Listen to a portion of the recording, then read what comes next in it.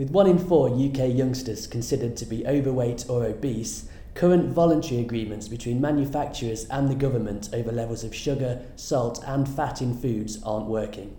That's the view of the Labour Party, which has called on the government to consider setting legal limits, especially for foods aimed at children. Would this be sensible public health policy or nanny state intervention that could have disastrous implications for the UK food and drink businesses?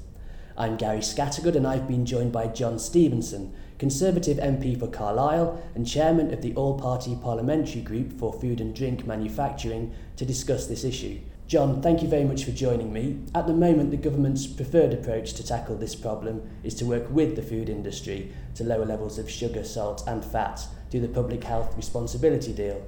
Do you think this is adequately serving the needs of consumers and manufacturers? Well, I'm always very nervous of introducing unnecessary legislation or indeed forcing industry to do certain things and also forcing consumers to change their habits unnecessarily. At the end of the day, like much in life, it's getting the right balance. And it's a balance between government being involved, it's getting the industry to innovate and improve their products, and also the consumer has a big responsibility as well, as parents, as individuals, to eat the right products, to have a balanced diet. And yes, we should enjoy some of the nice things in life, but at the same time make sure that we do eat healthily, that we try and cut down the amount of salts that we have, the sugars and fats that we intake.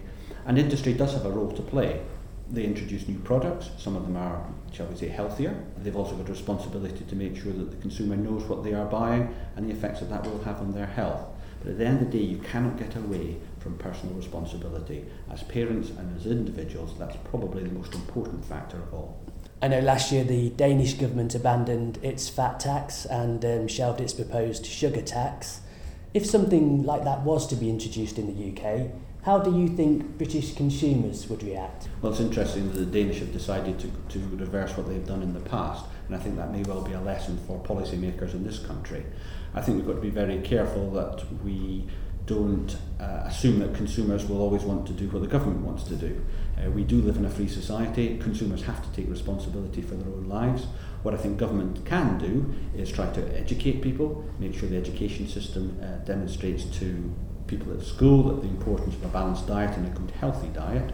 I think industry, as I've said already, has a role to play in ensuring that they make consumers aware of what products what the ingredients of products, and try to innovate and bring out new products. We can't get away from the fact that the individual is responsible for ensuring that they have a healthy and balanced diet. The Health Secretary, Jeremy Hunt, did issue a warning to manufacturers that if they failed to live up to their obligations, he would consider imposing legislation. You've already mentioned the reformulation work that manufacturers are doing and the new product development work, but do you think manufacturers have done enough to stave off this threat? I think the food industry is doing a lot as we speak, and I'm sure that they will start to do more. I mean, one of the biggest incentives for industry, I think, is to come out with a healthy product that is tasty, that the consumers want, and then the consumers will buy. And that is a big incentive for any business, to find a product that the consumer wants to buy and is also healthy at the same time. If legislation was on the agenda, let's say to introduce a sugar cap on foods targeted at children, like Labour said recently, what impact do you think that would have on food businesses in the UK? Well, I'd be reluctant to see it happen unless it was absolutely necessary. Quite clearly, industry would respond to any changes in legislation that there are. I think the industry is already working hard to try and reformulate many of its products anyway, and I think we have to be nervous and careful about introducing new legislation. The Danish have demonstrated that it hasn't worked for them. We mustn't go down the same route and end up having legislation that is unworkable. And finally then, John, if legislation was on the cards, there was a vote in the House of Commons in the near future, how would you vote? I'd have to see the detail before I've made any judgment on that. The diplomatic answer there from John Stevenson, MP for Carlisle and Chair of the All-Party Food and Drink Manufacturing Group. This is Gary Scattergood for foodmanufacture.co.uk.